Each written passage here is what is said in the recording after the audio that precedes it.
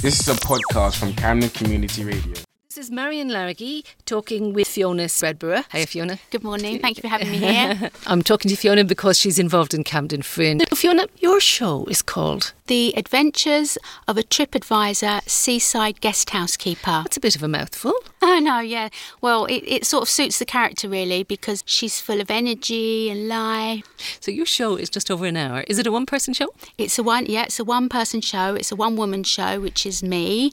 I don't bring the other characters completely to life on stage, but I do try and characterise them through myself. So even though they're not there in realness, you kind of get an essence of what the other characters' lives are about and what their characteristics are. So I don't want to spoil too much the fun for people who are going to go and see it, although we'll come back and talk about your actual show a little bit later. Oh, is this the first time you've done something for the Camden Fringe? Yeah, it's the first time I've been involved. At the start of the year, I thought to myself, I was going to write a list of things I was going to get done this year. I put on the list I was going to write things because I love to write as well, but I put them in lots of drawers around my little office at home and I never get them out again. I thought this time on my list I'm going to make myself do these things that are on the list, and one of them was to come and do a play.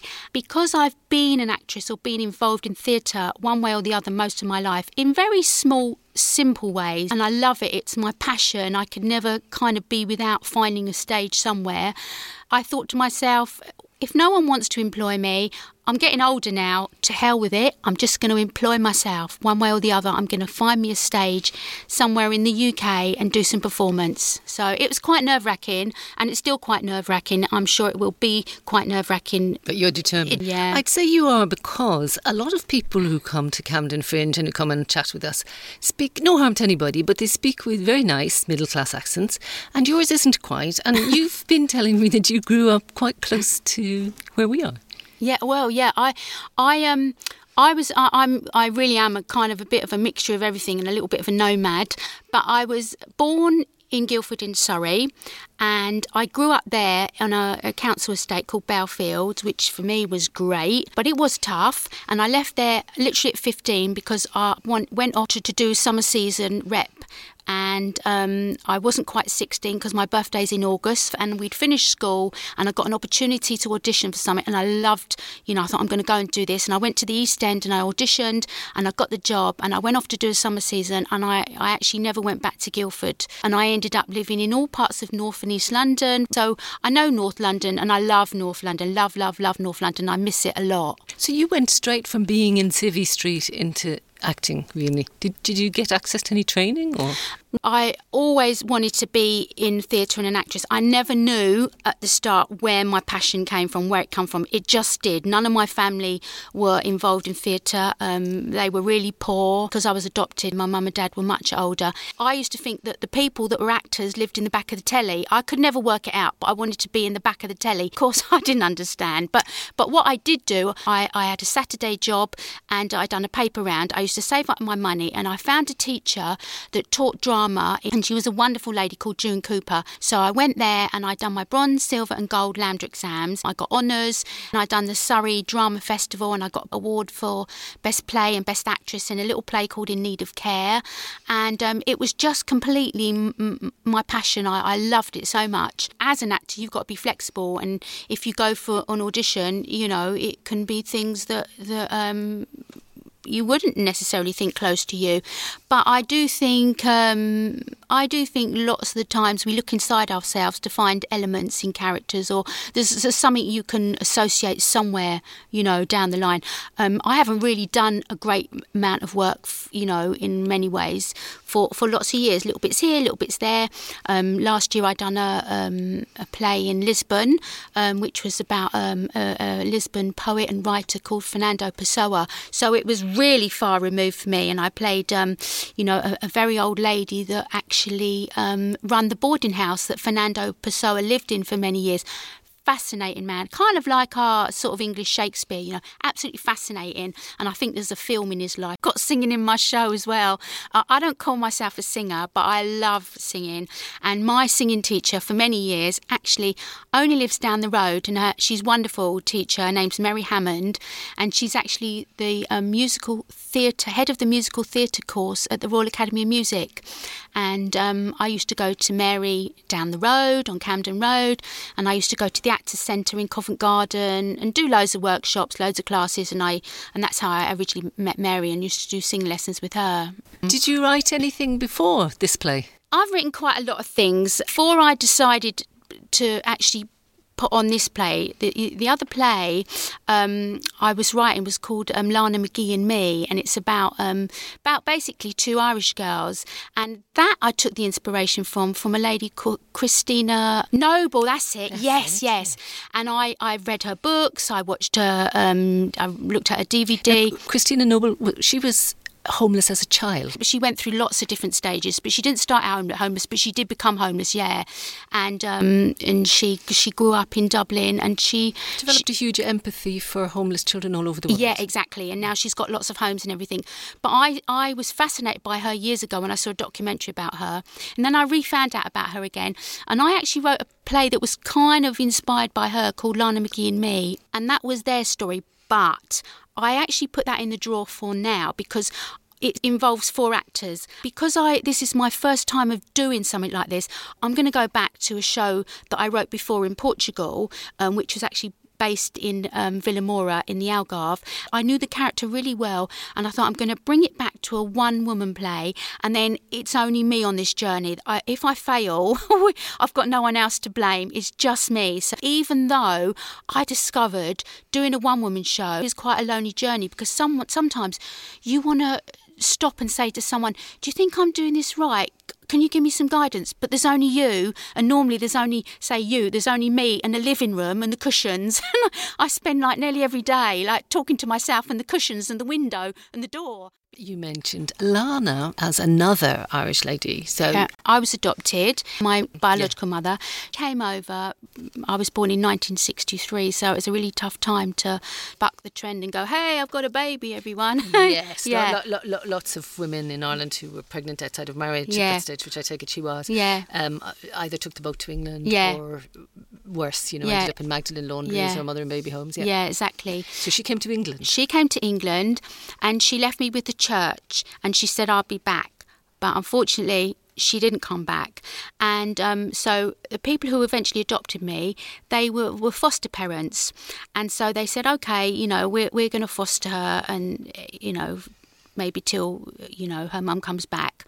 But they kept me for 2 years, and they went to court to eventually adopt me, but they were quite old at the time, and also adoption was really tough back in the day. So yes, so they eventually adopted me, and that's how I grew up in Guildford till I was 15. It was quite hard for me actually growing up, because all my friends had younger parents, and my parents were a lot older, and it was quite tough because they didn't do things that other parents done and things like that, and we didn't have a lot of money. We were actually really poor, so I didn't miss out because I made my own, like you say. I think sometimes when you're not given everything, it makes you do things for yourself. For sure, that is true. Maybe you're right in a way. That you were adopted? Yeah, my mum, she always told me that I was adopted. And I think because I also saw her grow as I was growing up, she fostered other children as well, that it was an easy thing to understand for me. It wasn't, it wasn't tough. That wasn't tough at all, no. And then did you know about the Irish connection? Well, roll on quite a few years later, and I went to Somerset House, and my dad had died when I was quite young, and my mum was already quite old, and I didn't want to do anything to upset her or disturb her, but I took my birth certificate, and I went to Somerset House, and I found my real mum's name. And then again, I left it a little while, but I think it was after my mum died. see if I could find out a bit about my real mum. So I put an advert in the Irish Post just saying interested to find this lady. It was her sister who lived in Manchester, contacted her and said, this is someone trying to put your name in the papers looking for you. And she knew straight away it was me. So we eventually, got together, and she was lovely. I couldn't, because I'd spent most of my life quite independently, really, I couldn't relate to her as mum, even though I called her mum because it was nice for her. But she was a lovely lady and we had a great connection. So that was really nice. But I have to say, she never told me anything about my dad until one night she spilled the beans after, a few gin and tonics or whatever it was. And she started telling me all about my dad. It was the early days of Google and the internet. She said to me, my dad was a singer and an entertainer who went from Limerick. Back in the early days, he got on a boat and he went to America, and he wanted to be a singer and entertainer, and he ended up going to Hollywood, and he worked with people like Debbie Reynolds and some of the Hollywood greats of their time. And I've got YouTube footage of him with Groucho Marx, and he basically fulfilled his ambition as a singer and entertainer. And when she actually told me that, I went, that answers the question. That's where it comes from in me. So it really was a light bulb moment. I went, that's why I've driven myself crazy all these years to do theatre and performance, when sometimes it's quite tough. So I left it for a few years, but my curiosity was always ticking away. He was a very flamboyant man, and there was pictures of him with President Carter at the time and all that. And so I sent a letter. In those days, you didn't do emails. It was a hand letter to his golf club in Ireland. And I just said that I was on one of the cruise ships and I was a fan from back in the day, whenever. And he sent back some pictures of him and his family and his wife saying, here's to the memories. And I just thought, oh my God, I can see pictures of my dad and pictures of his family, pictures of what was then still his teenage, relatively young sons. And I just thought that was a privilege. So I left it again for a little while. And then when I started doing further research, I actually found out that I'd got half sisters in America, in Canada, a half brother. So he really was quite flamboyant. he did, he did have I suppose almost a woman in every port. Yeah. I'd joined an acting agency in London, which was a co-op, which means every week you have to go in and do a few hours work because you help each other, with auditions, etc. I joined a lovely agency called Rosebery Management, and I went in on my Friday afternoon, and with the guy that was helping me, he said to me, he started asking me, tell me a bit more about yourself, because I just joined the agency. So I told him where my love of passion of theatre come from. So he Googled my dad, and it turned out only a few months earlier he died. And he kind of went, I'm really sorry. I went, look, it's okay, it's fine, because I never made a choice to actually pursue him, and I'd felt like I'd been given great amounts of knowledge about him.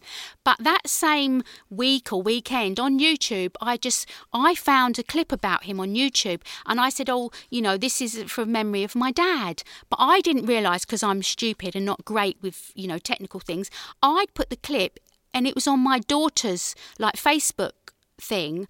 And so my daughter, even now, is only just 21. So then she was about 18. All of a sudden, someone popped up, his son, and went, hold on a minute. He had a daughter that's 18? Where did that come from? He was shocked.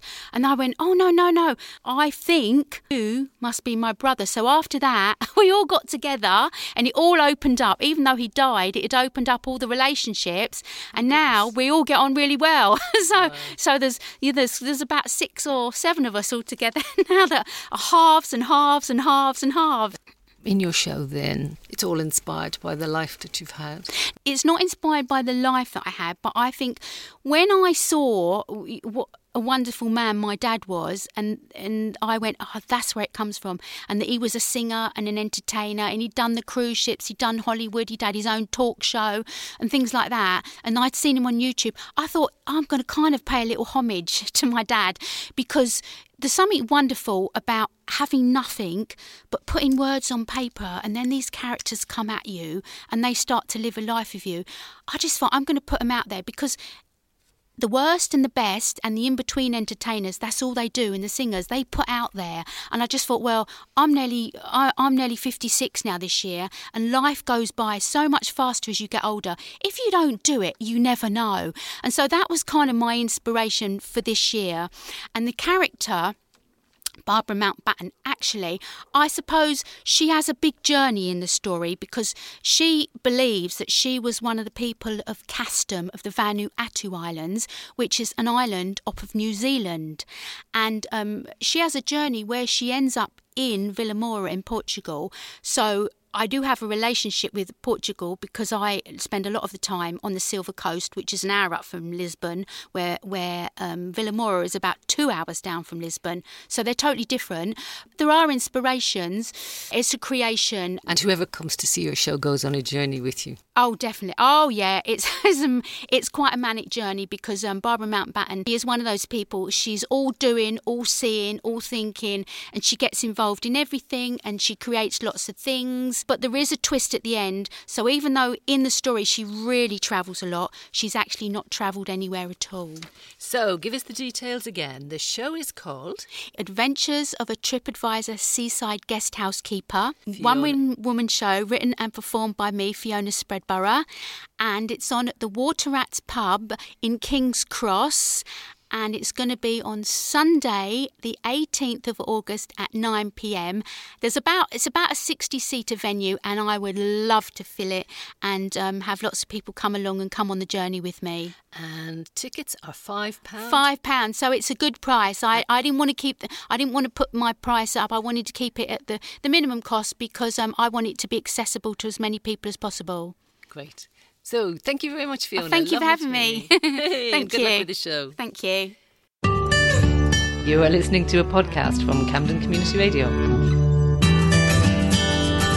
www.ccradio.org